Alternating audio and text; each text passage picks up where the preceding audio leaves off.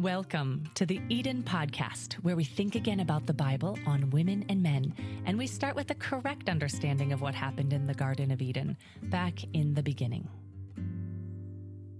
Today we'll be hearing from Bruce C.E. Fleming. He's a former academic dean and professor of practical theology. The work of the True 316 Foundation is based on the research of Dr. Joy Fleming, who wrote the book Man and Woman in Biblical Unity, Theology from Genesis 2 to 3. Listeners like you are joining us as members of the True 316 Foundation and support the work to true the verse of Genesis 3:16 and the 7 key passages on women and men. It turns out, when Genesis 3:16 becomes clear, all the other passages become clear too. You can learn more at our website, true316.com. That's TRU316.com. And at the end of this episode, we'll tell you about a special gift we have for new members. And now, enjoy today's episode of the Eden Podcast. On the last episode of Season 9, titled Joy Story, I interviewed Dr. Joy Fleming as she recounted how God led her to study Genesis chapters 2 and 3 for her doctoral dissertation at the University of Strasbourg, France. If you'd like to get a copy of her dissertation, visit our website at true316.com/shop. After teaching in French-speaking Africa as professor of Old Testament studies, when we returned to the States, she was asked to condense her 407-page dissertation for the average reader. She did, and it appeared as her book, Man and Woman in Biblical Unity, Theology from Genesis 2 to 3. We're serializing that book for Season 10 on the Eden Podcast. Here is the very first installment for you now.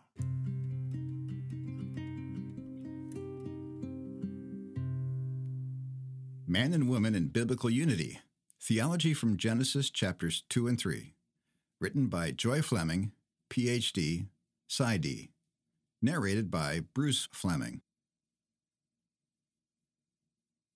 Chapter 1, Introduction. The origin of the human race would be largely a mystery were not the story recounted in the early chapters of Genesis. Genesis 1, 2, and 3 tells us of God's work as He created the world, made the first human beings, and designed the beautiful garden. The story is a marvel, but alas, chapter 3 relates the entry of sin into the world. God prepared the setting. It took most of 6 days to get the world ready to be the place of human habitation. Finally, the man and the woman were created at the end of the 6th day. Last, but certainly not least, the human race was and is God's delight. This early part of Genesis tells of 2 human beings, each specially handmade by God. It speaks of how they related to the Creator's care and command. Because they were 2 people, societal interplay is observed between them. And because they were responsible for their own actions, the Creator deals with each one individually. In Genesis, we discover that both persons share equally in the image of God, Genesis 1, 26 and 27. The charge to be fruitful and multiply, Genesis 1:28. The mandate to rule over the world God created, Genesis 1:26 through 31. The enjoyment of God's gracious bounty in Eden, Genesis 2. And even in the name Adam, Genesis 5:2. Neither person of either gender has greater intrinsic value than the other. They are partners in the grace of life. The text of Genesis 2 and 3 tells us of the Creator who graciously reached out to the 2 sinners and how the first couple experienced God's love as well as the results of their sin. But some claim Genesis 2 and 3 has much more to say about woman and man than that. Some hold that in creation, or as a result of the fall, God rank-ordered things on a vertical scale of hierarchy. They contend that the Bible teaches such a theology.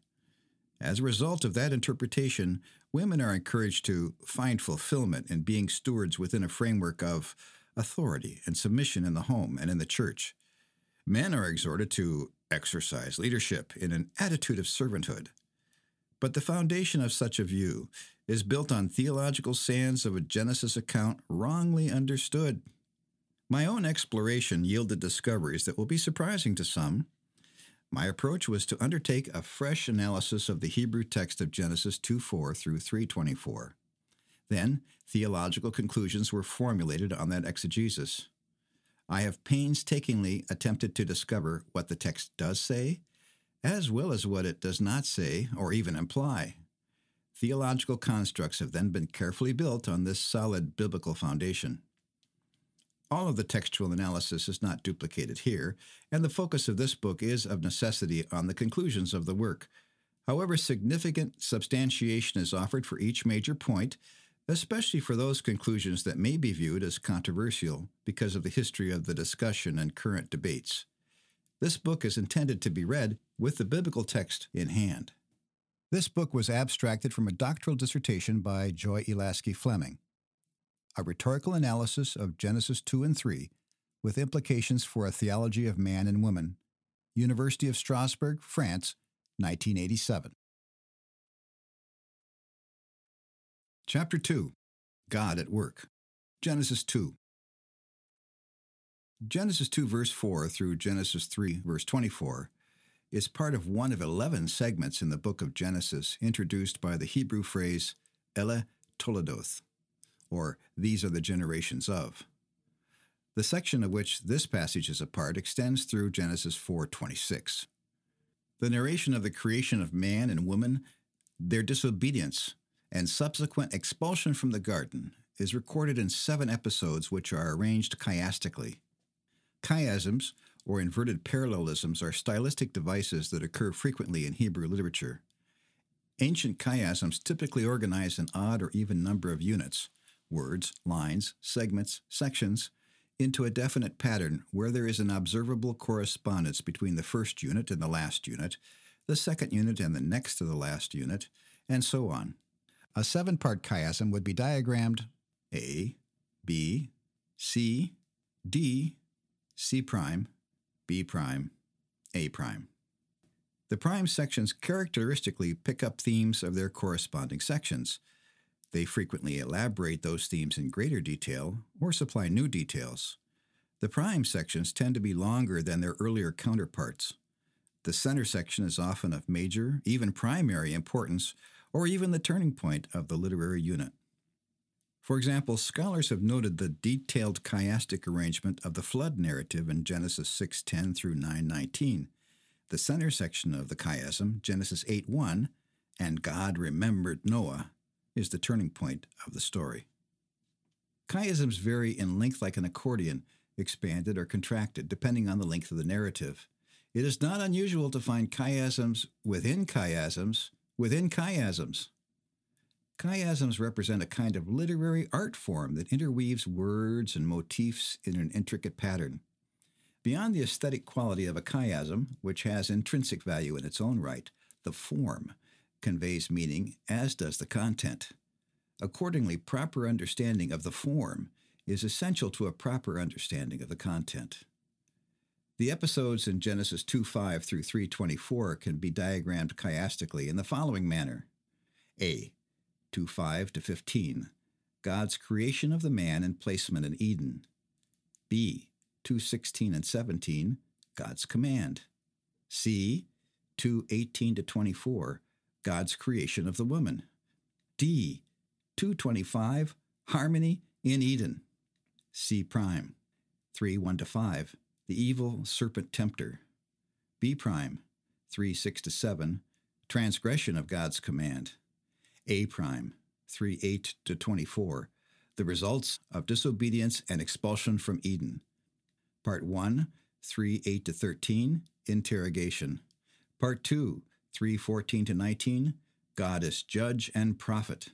Part 3, 3:20 to 24, aftermath and expulsion from Eden. Episodes A, B, and C show God at work creating what is good. Episodes C prime, B prime, and A prime show evil, or sin at work, in the formerly good world.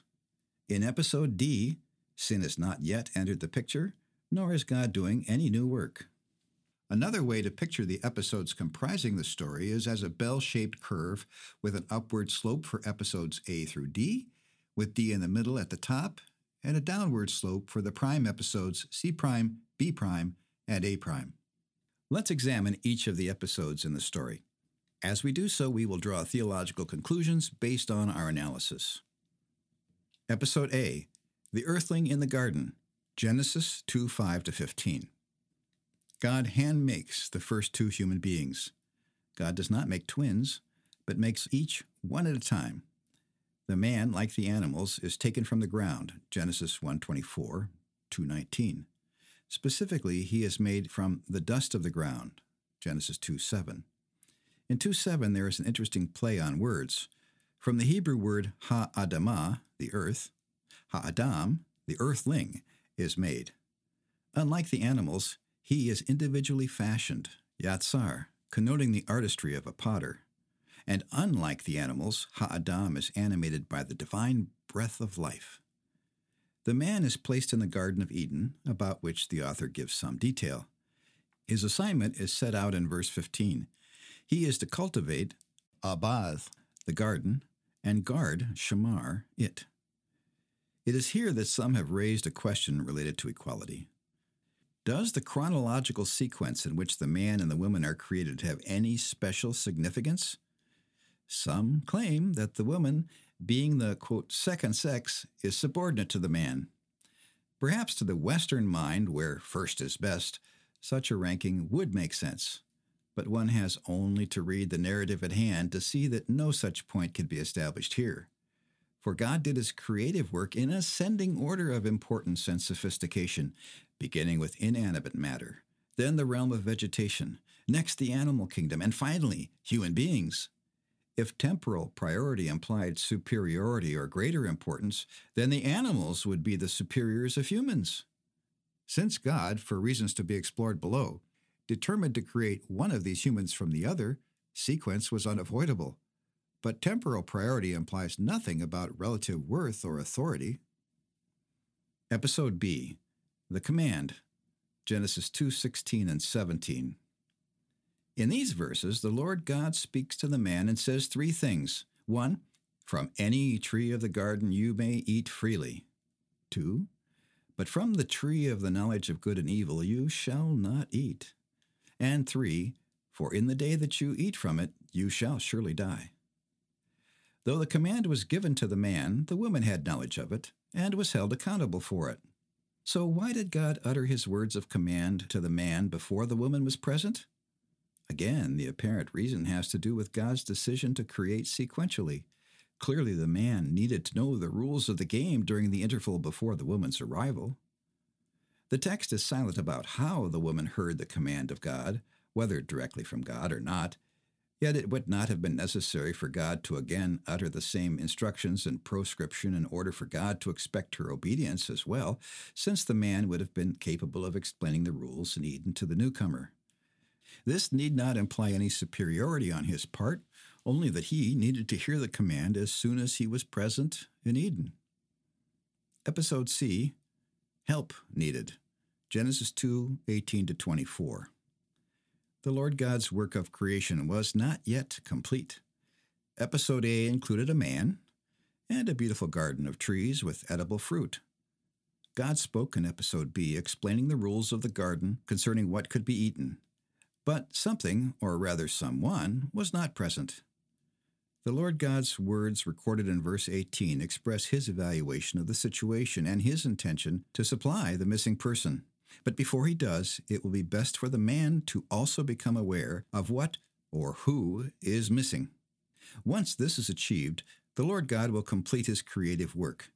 In this way, God's masterwork will be best understood and appreciated. Episode C is comprised of three major parts. First, in verse 18, God observes that something is not good. That is, the man is alone.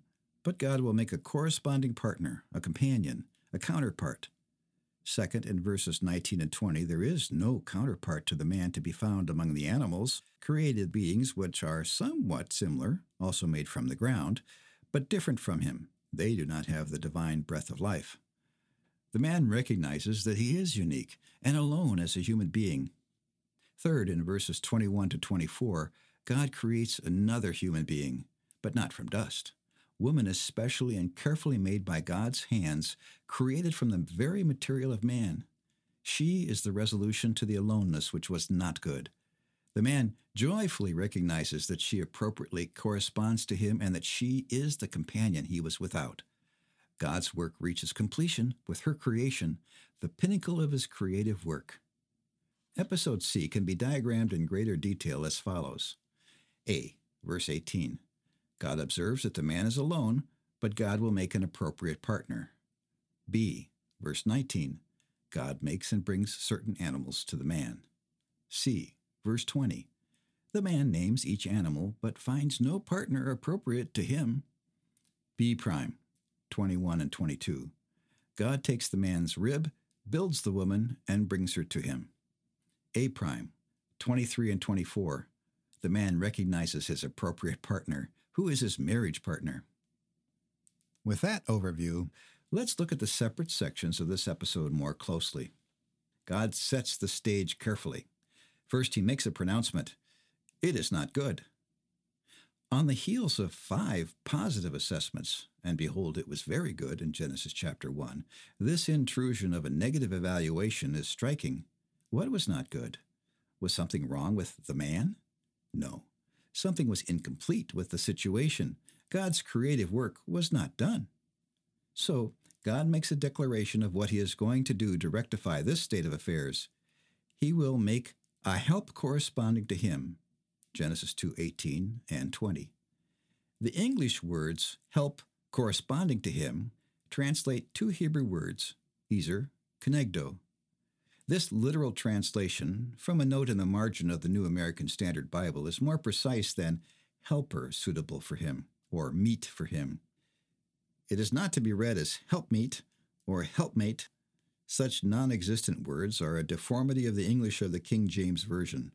Help meet for him. The word meet means appropriate.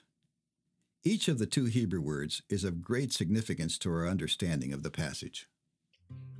Thanks for listening to the Eden Podcast, brought to you by the members of the True 316 Foundation.